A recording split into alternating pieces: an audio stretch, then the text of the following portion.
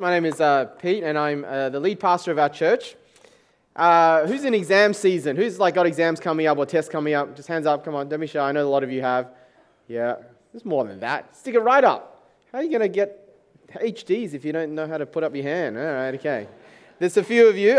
So I've got a bit of a pop quiz for you. Have a look at these questions. Talk to the person next to you. See if you can answer them in under the next 10 seconds. 9, 8, 7, 6, 5, 4, 3, 2, 1. All right, time's up. How do we go?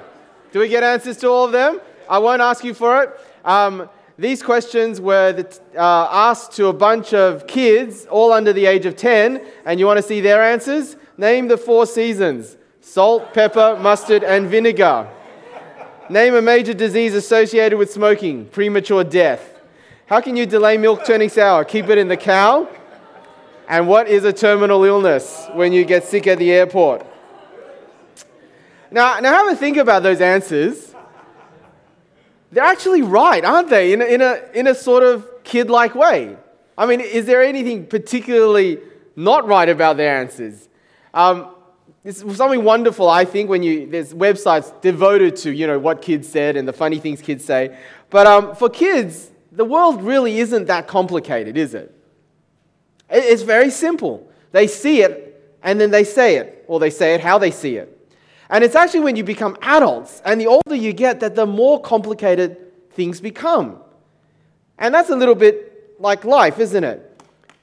The older you get, I don't know if you've ever felt like that, you've just moved from some things that are very simple in life, in living, in the way you see the world, and then for some reason it just gets all complex, and it's like that burden on your back gets heavier and heavier, and it's things like stress and exams and relationships and mortgages and so many things that used to be so simple just get so complicated. And I don't know about you, but sometimes I look at kids. One of the most wonderful sounds you ever hear are little kids giggling. Isn't it the most wonderful sound? They're just playing, they're just free, they just do stuff, and it's just so wonderful to see. And sometimes don't you look at them and you think, boy, I wish I could go back. I wish I could go back to that kind of simplicity, because they're happier. Well, when it comes to Jesus, that's not only a desirable thing, it's actually necessary. You got that? You actually have to become like a child. Jesus himself says, if you want to be part of his world, heaven, the world where he is ruling as king, you've actually got to be like a child. You've got to be born again, is his words. You've got to start all over again. And it's not an optional extra. It's not like, some of you need to be like that and others of you just get away with being... No. Everyone who wants to come to Jesus has to come to Jesus like a child. That's the nature of true faith. The kind of faith that sees heaven, Jesus says, is a childlike faith, a simple faith. Now, those of you who've been followers of Jesus for a long time, you'll know that, right? But as you take a look at your own life and your own faith and your own walk with God, I think you'd agree that, like life in general, there's just been so much that's cluttered it, hasn't it? So much that's unnecessarily complicated our faith. It's almost like the longer you've been a Christian, the more that gets to be the case. Anytime God calls you to just trust him and do something, or trust him and go, and you see yourself, you hear yourself come up with a string of buts. But what about this? But what about that? But what about... that scene in Aladdin? Okay, seen Aladdin, whether the animated or the new one? And Aladdin's, rocked up with a flying carpet. And Jasmine's like, whoa, what is this? And Aladdin says, come and ride with me, I will show you the world, shining, shimmering, splendid, that kind of stuff. And she doesn't know, and he goes, do you trust me? You know that scene? And she just has to trust him, and she does. Sometimes I wonder, if I was in Jasmine's shoes, I'd probably come up with all these excuses of why not trust him. Like, is this even safe? Have you checked with OH&S? Do I need to bring a hairbrush? Because I'm suspecting my hair's going to get out of line and messy. Or I've had bad experiences riding on camels. I'm not sure if I should go on. Do you know what I mean? Like, I think life can be like that for us. God says, come with me, trust me. I want to take you somewhere. And we're just like, but. When did it get so complicated, yeah? And what's really, really terrible about it is we're in danger of losing what is most precious to God, which is a simple, dependent, childlike faith. And the reason why I open with this is because that's what we see in John chapter 9. We see a dependent, childlike faith of a man born blind, but who walks away at the end of the chapter seeing. And we need to learn from him. So let's pray and let's get into it. Father, we pray that you would speak to us by your Holy Spirit to show us what the nature of faith really is. So those of us who've lost sight of that might regain it, and those of us who don't yet have it might today know it. In Jesus' name, amen. Got a few points if you want to follow on the outlines of the bulletins you got when you came in. Let's start with this healing. This is a world, as you know, with no NDIS, okay? No disability insurance scheme, no social structures that provided for the poor, the disabled. So a person like this blind man from birth had very little hope. Now, the passage here doesn't actually say, but it's no doubt that this guy, the only way he could survive was being a beggar. So I wonder if you've been to places where you've seen people like him.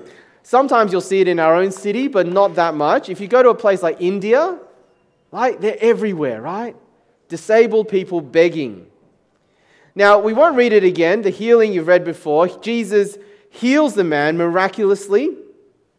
But we're going to try and extract what the main idea is. Right, what's the main idea of what's going on? What's this healing about? Well, you'll need to know that the healing is not just a healing. That's the key. This healing is not just a healing. Because the context of this passage and the way that Jesus heals shows that Jesus is offering more than just physical healing. Now you get that in verse 4. Look at verse 4 again. Keep your Bibles open. We will have to look at the rest of the chapter that we didn't read. But look at verse 4. Jesus says, as long as it is day, we must do the works of him who sent me. Night is coming when no one can work. While I am in the world, I am the light of the world. Okay, Jesus is saying something important here. And it actually links us back to a chapter earlier. Don't turn to it. But you remember John chapter 8, Jesus is at the feast, the festival, this Jewish festival. And in John chapter 8, we didn't look at it last week. 2 weeks ago, but Jesus said these famous words. You might have heard it before on the screen. Jesus said a chapter ago, I am the light of the world. Whoever follows me will never walk in darkness, but will have the light of life. Okay, so you get it? Chapter 8, chapter 9, there's this theme of light and dark. And so associated with that, the theme of seeing or sight and blindness. Jesus comes as the light of the world to bring sight to the blind man. But because he's the light of the world, the symbol of light in darkness is not just about bringing sight to the blind man, is it? Not just physical healing. There's much more to this healing than that. It's a symbol. Because Jesus is the light coming into the dark world. He's to give sight not just to physically blind people, but spiritually blind people. Now, you even get a clue towards that in the way that Jesus heals. So we read earlier, how did Jesus heal him? Well, he spat on the ground, made some goo from the mud on the ground with his spit, puts it on the guy's eyes. And you'd be thinking like I did, that is pretty gross, yeah? Right? Spit and mud on eyes. Now, there's a symbol that this ties to, and this is why Jesus does it. One of the reasons why Jesus does it. Back in the beginning of the Bible, in Genesis chapter 2, in the Garden of Eden, God forms Adam, the first man, using what? Using mud or clay from the ground. And so you've got also this clay image from Genesis 2, but then back in Genesis 1, how did God create the world? God said, let there be what? Let there be light. Okay, Genesis 1, light. Genesis 2, mud or clay. We got really strong ties to what? The creation, don't we? The first creation. And the healing is actually pointing to a new creation, which actually is the passage we read from Isaiah 65 in our first Bible reading. Jesus, even in the act of healing, is pointing to something. And in fact, every time Jesus physically heals someone, it's a pointer to a greater healing. A healing of all broken people in a broken creation. There's a day coming when He will make everything and everyone new. I'm going to show you Isaiah chapter 35, which happens to be in the same book from Isaiah that we read earlier, but 20 chapters or so earlier, 30 chapters earlier. Look at what it says there on the screen. God is promising the desert and the parched land will be glad. The wilderness will rejoice and blossom.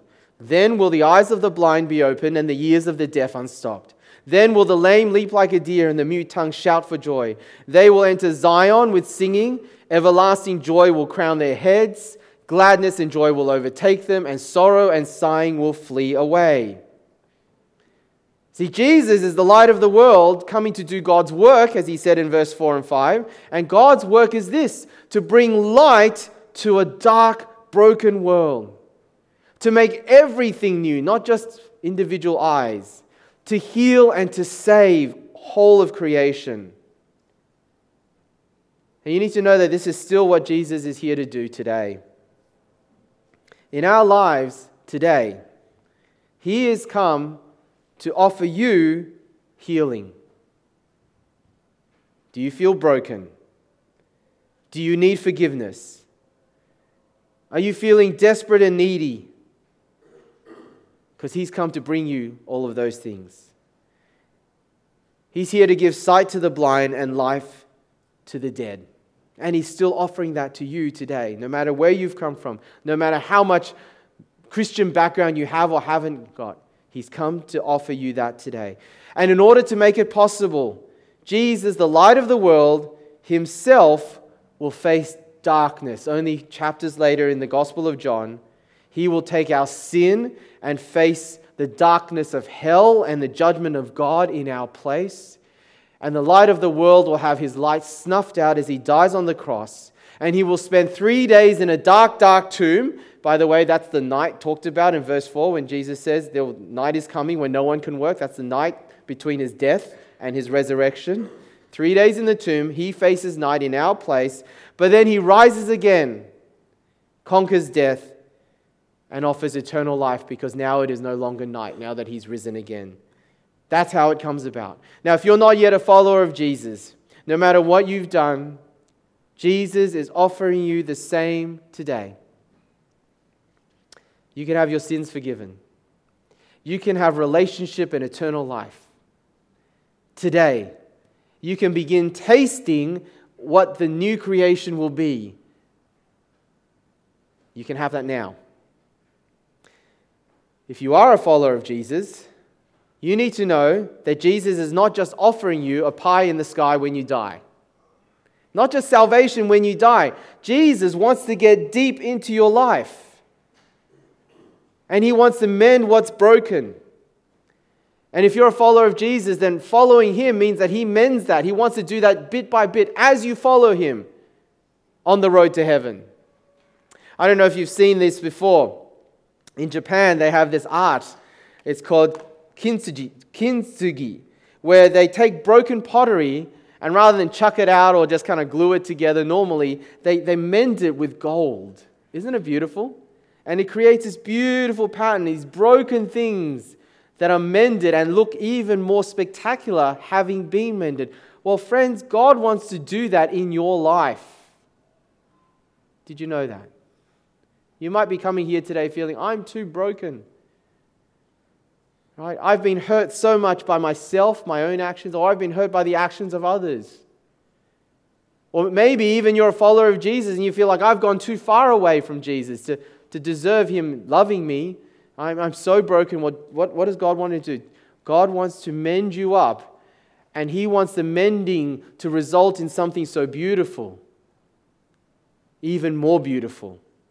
See, Jesus is coming to do that, offering this healing work in all of our lives. But you see, the healing story in John chapter 9 is really just a part of a greater chapter, a bigger set of events. And really, the rest of the talk today, I want to show you that there are right responses and wrong responses. There are ways you're going to reject what Jesus comes to bring, and in one way that you can receive it. So there's 3 wrong responses and 1 right response. Let's go to the wrong responses. Point number 2, how people might reject it.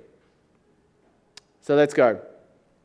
Look at chapter 9, verse 1. Let's start from the beginning again and see the first group of people that respond wrongly, the disciples. As he went along, he saw a man blind from birth. His disciples asked him, "Rabbi, who sinned, this man or his parents, that he was born blind?" Now you got that? This whole healing comes about because of a question Jesus' disciples ask him. But what kind of a question is it? It's not, "Jesus, how can we help this poor man? Jesus, do you see him? Can you help him?" Because no. Their first question is, whose fault was it?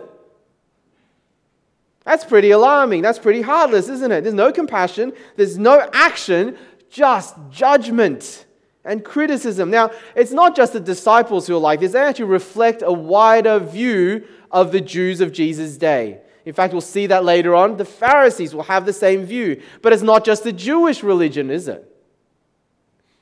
Like in modern terms, it's not modern terms, but in terms you might be familiar with, this is the view of karma. You've heard of karma, right? You do something good will happen to you. Do something bad will happen to you. It actually is central in Eastern religions like Buddhism and Hinduism.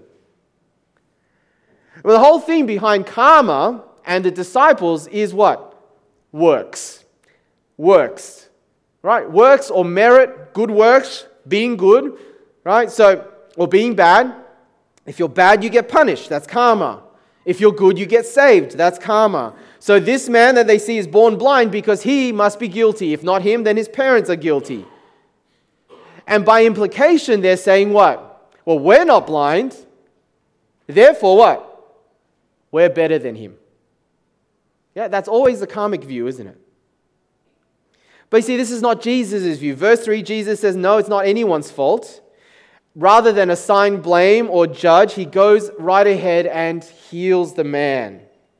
So here it is, friends. This is the first way you might reject the work of Jesus in your life. It is entirely possible to miss out on the beautiful work that Jesus wants to do in your life because, like his disciples, you don't understand grace. Because the opposite of karma is grace. The opposite of works is grace. See, the works mentality says God loves and accepts me more if I am good, and he will reject me if I am bad. And by the way, that's pretty much the nature of every religion, except Christianity. God will love me more if I'm good, reject me if I'm bad. And if you're not a follower of Jesus yet, maybe you don't want Jesus' offer to save because you now have to admit that you are a sinner and that you can't help yourself and save yourself and you can never be good enough for God.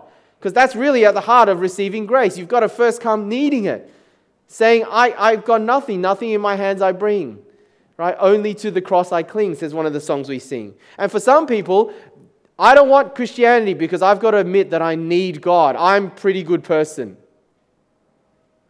Or maybe you're not yet a follower of Jesus because you don't think you're worthy to become a Christian yet.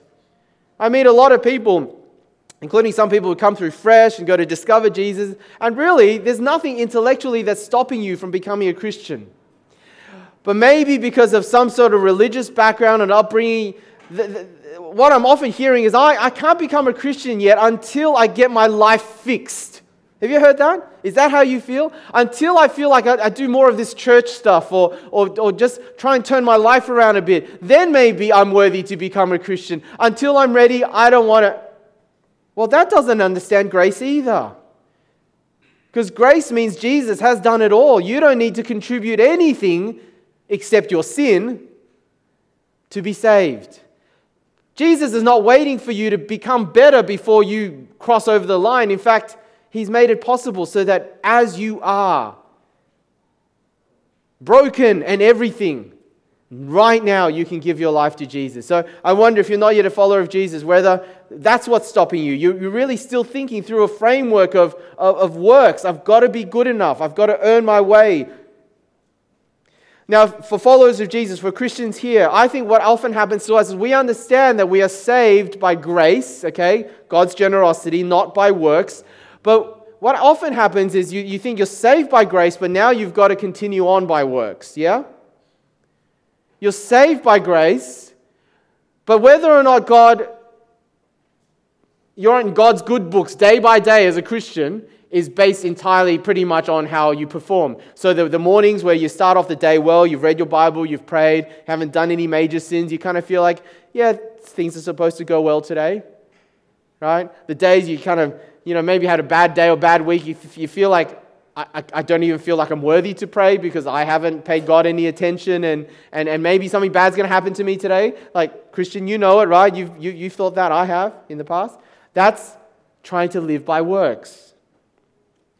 And one clear sign that you've gone that direction, like the disciples, the clearest sign, I'll tell you, is what? Is judgmentalism. Yeah, Christians can be a really judgmental bunch. And judgmentalism is almost always a symptom of someone who is trying to live by works. Is that you? Are you the person that's always critical? Always looking at others and picking fault in them? Do you find yourself having a lack of compassion or tenderness or kindness? You always assume the worst in someone, not the best. And the reason you do that is because in your heart of hearts, you think you're better. Isn't it? That's where judgmentalism comes from. You're always thinking, I'm not quite as bad as the person I'm judging. Hypercriticism comes from that place. I think I'm better, which means you're living by what? You're living by works, like the disciples, because works breeds pride and breeds judgmentalism. Is this you?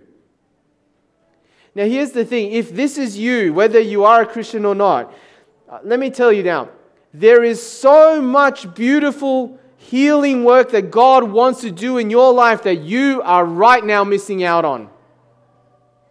Because nothing hardens your heart to God's grace in your life more than pride. Nothing. Jesus is able to break through brokenness. No matter what you've done, you might have thought, I've done the worst thing possible. You know what? Jesus can break through that. But I'll tell you what grace does not break through. Grace does not break through proud hearts. Because it's the complete opposite of that. Is that you? Because you're missing out on something beautiful. So that's the first. The disciples, you can reject Jesus because of works. What about the parents? Well, after the healing, we didn't read this earlier, there's actually 6 scenes in the rest of the chapter. We won't look at all of them, but I will show you how the chapter is laid out. And each scene is, as you can see, is kind of a Q&A or a series of investigations, all right, that the Pharisees now start on this healing.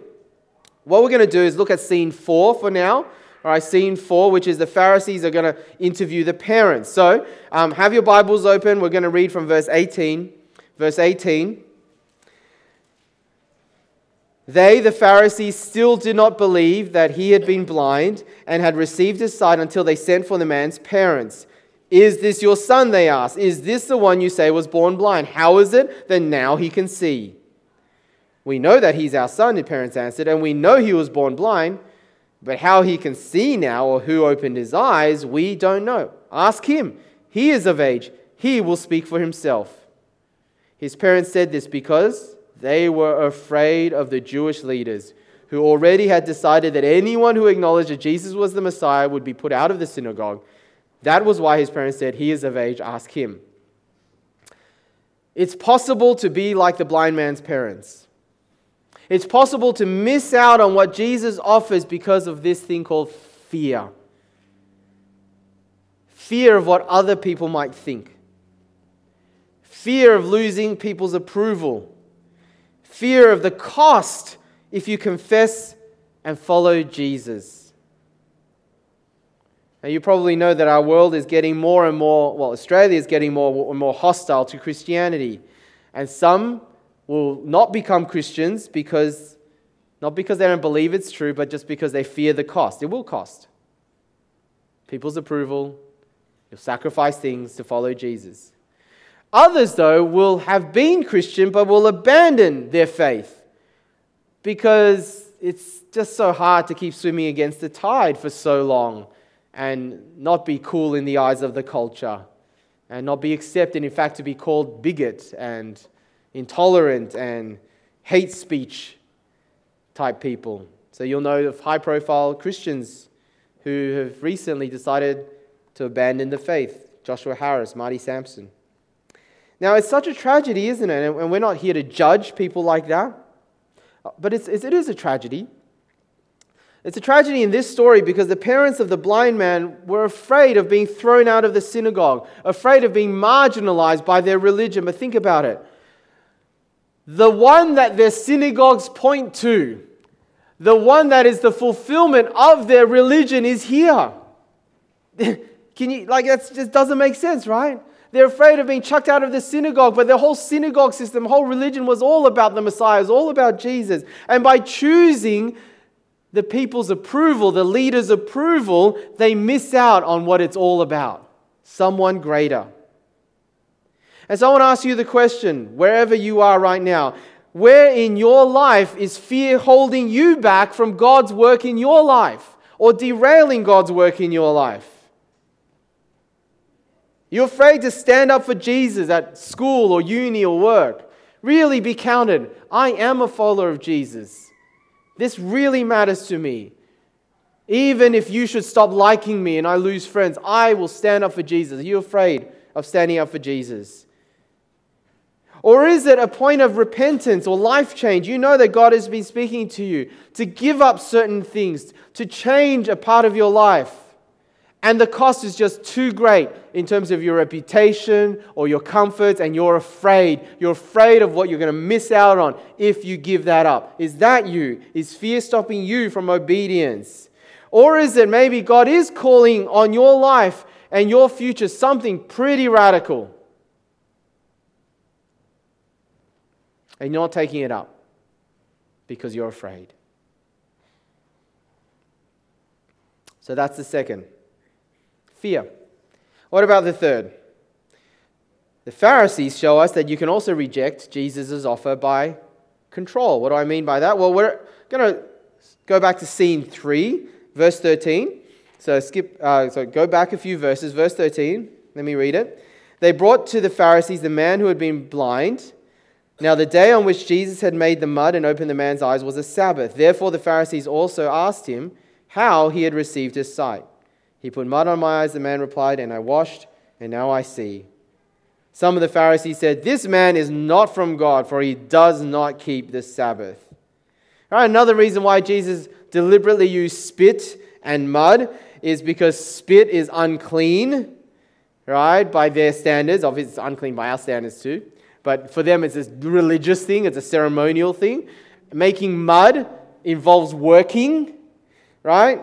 And then making this blind man go and wash the mud off his eyes, the healing. I mean, Jesus could have just said, be healed, and would have been healed. But Jesus was actually deliberately doing things that would have put him in the bad books of the religious leaders. Jesus was kind of picking a fight, all right, on the Sabbath, because he was breaking the Sabbath day.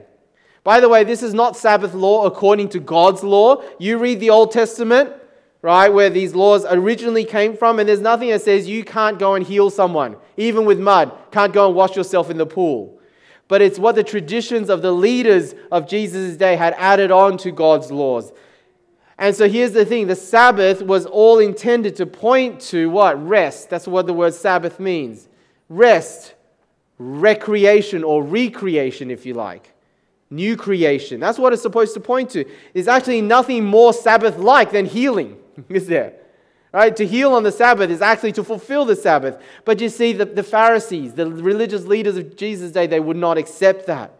See, for them, the logic is he broke the Sabbath and therefore he is a sinner. And if he's a sinner, then he has to be a fake. All right? Jesus didn't fit into their box. So let's skip ahead to scene 5. Let's cover those verses so we can see how it all ends up. Scene 5, verse 24. The second time, they summoned the man who had been blind. Give glory to God by telling the truth, they said. We know this man is a sinner. He replied, the blind man replied, whether he's a sinner or not, I don't know. One thing I do know, I was blind, but now I see. See the simplicity of his faith? I don't know. Just tell you what happened. Verse 26, then they asked him, what did he do to you? How did he open his eyes? He answered, I've told you already, and you did not listen. Why do you want to hear it again? Do you want to become his disciples too? Oof, right? Then he hurled insults at him and said, you are this fellow's disciple. We are disciples of Moses. We know that God spoke to Moses. But as for this fellow, we don't even know where he comes from. The man answered, now that is remarkable. You don't know where he comes from, yet he opened my eyes. We know that God doesn't listen to sinners. He listens to the godly person who does his will. Nobody has ever heard of opening the eyes of a man born blind. If this man were not from God, he could do nothing. To this they replied, you were steeped in sin at birth. How dare you lecture us? And they threw him out. Now, they're not very nice people, these Pharisees, are they? But don't get too judgy yet. Be very, very careful, because we are more like them than we care to admit. See, the Pharisees represent religion. Religion, doesn't matter which religion, even the Christian religion, if you like. Religion is all about human systems to try to get to God. Right? Religions are about human systems to try to get to God. Religions, by definition, is works-based. It's how can we earn our way, merit our way, work our way back to God. Jesus has not ever and does not today come to bring religion. Get that in your heads. Right? Even what's often called the Christian religion today is very much not what Jesus has come to bring. Jesus is not about religion. Jesus is not about us getting to God. It's about God coming to us. It's not works, it's grace. Christianity is not a religion, but a relationship. Not a religion based on works, but a relationship based on God's grace. Now, because religion is a human-centered system, it loves to keep God in a box, yeah? Religion loves to draw boundaries on what God should do, what he shouldn't do, what he should be like, what he shouldn't be like, what he can do and what he can't do, because it needs to fit into our own system. And anytime God threatens to break out of that, religion can't hack it, can't handle it. And the religious, and particularly religious leaders, will try to bring it under control. That's what religion does. In history, we've seen this happen again and again. Heard of the Salvation Army? Yeah? William Booth, the man who founded the Salvation Army, wanted to take the gospel to the poorest people of London. He had opposition from established churches. William Carey wanted to take the gospel to India. James Hudson Taylor wanted to take the gospel to China in the 19th century. Guess who tried to talk them out of it? Church ministers. In the 1700s, when revival broke out in America under Jonathan Edwards in the Great Awakening, thousands were getting converted, often with uncontrollable weeping, tears of repentance. Christians were renewed, fired up in their walk with God. They got all passionate, enthusiastic. They couldn't stop talking about Jesus. Well, guess what happened? They were accused of emotionalism. The religious once again tried to shut it down. How many of you know that when Jesus touches a person's life in a real way, it often appears to the outsider to be very messy and maybe a little crazy? But what's really happening is that Jesus is healing a broken person. In order to heal and remake broken people into his beautiful image, Jesus has to first completely break us down, mess us up. I don't know if you've seen websites dedicated to IKEA fails. I hate building IKEA. I can see me doing one of these. This is an IKEA fail. I don't even know what it's supposed to be. Or this. What in the world is this? Or my favorite is this one. Now, if you've ever tried to fix an IKEA fail, and I think Pastor Marshall had not an IKEA fail, but a building fail recently, you know you can't just fix it, right, by moving. You actually have to take it apart again, pretty much. You have to break it down in order to rebuild it. And that's what Jesus does with our lives. Some of you here are missing out on Jesus breaking through in your life because you are afraid of what I'll call the beautiful mess that it often creates. Just afraid that. I want Jesus, but I want Jesus containable. I don't want Jesus to mess with me, to make me emotional. Or maybe you see other people, individuals, churches who are ignited by a passionate, uncontrollable love for Jesus, and it just makes you so uncomfortable. You're unsettled by it. You either explain it away, oh, that's just because they're the emotional, charismatic type people or churches. Or you actually maybe go and condemn it. Well, that's definitely not from God, because God needs to be orderly in everything. Well, God is orderly, but not orderly in the way you and I think of orderly. And so, you keep your distance. And then in your own life, Jesus remains in your intellect, but you lock him out of your heart. You lock him out of your affections. You lock him out of your emotions, because God forbid he should come and mess you up. And here's the thing, because you do this, you are missing out on the really beautiful but messy healing work of Jesus in your life. And how I know this is because for years this was me. Jesus is God. You know that, right? He will always break out of the boxes that we create for him. Right? Jesus in John chapter 2 came and he says, you destroy this temple, the center of the Jewish religion, and I will rebuild it in 3 days. And he was talking about his body. But because he said things like that, the Jews wanted to kill him. See, the only way to receive all that Jesus wants to do in your life is not to try to control, squeeze him into your box, but to surrender. That's the only way. So let's go back to the blind man and his childlike faith. Let's go right to the end of the passage. This is how you receive. 3 ways to reject, 1 way to receive. We're going to close out the story, verse 35. Jesus heard that they had thrown him out, and when he found him, he said, do you believe in the Son of Man? Who is he, sir? The man asked. Tell me, so that I may believe in him. Jesus said, you have now seen him. In fact, he is the one speaking with you. Then the man said, Lord, I believe, and he worshipped him. Jesus said, for judgment I have come into this world, so that the blind will see, and those who see will become blind. Right? This is where it ends up. It's dripping with irony, if you know what irony means. It's the reversal, isn't it, here? The blind see, but the seeing remain blind. And so you see, this blind man is the opposite of Jesus' disciples. He's the opposite of his own parents. He's the opposite of the Pharisees. He, in his childlike faith, he comes to Jesus not by works, but through grace. He comes empty-handed. He had nothing.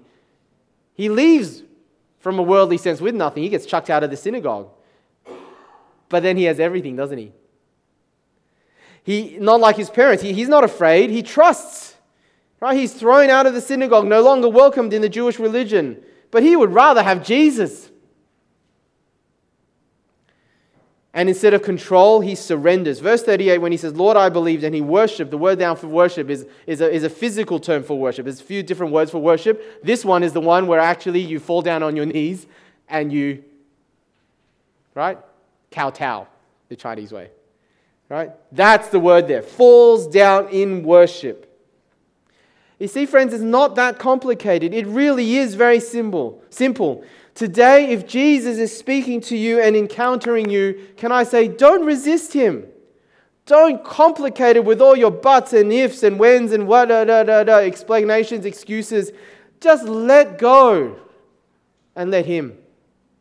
Let go of your works. Let go of fear. Let go of control. Let Jesus in. He wants to come deep, really deep in order to heal you. And he will, if you let him, begin to mend everything that's broken to you and give you joy and peace and freedom beyond anything you can imagine. You can do that today. So will you? Let's pray.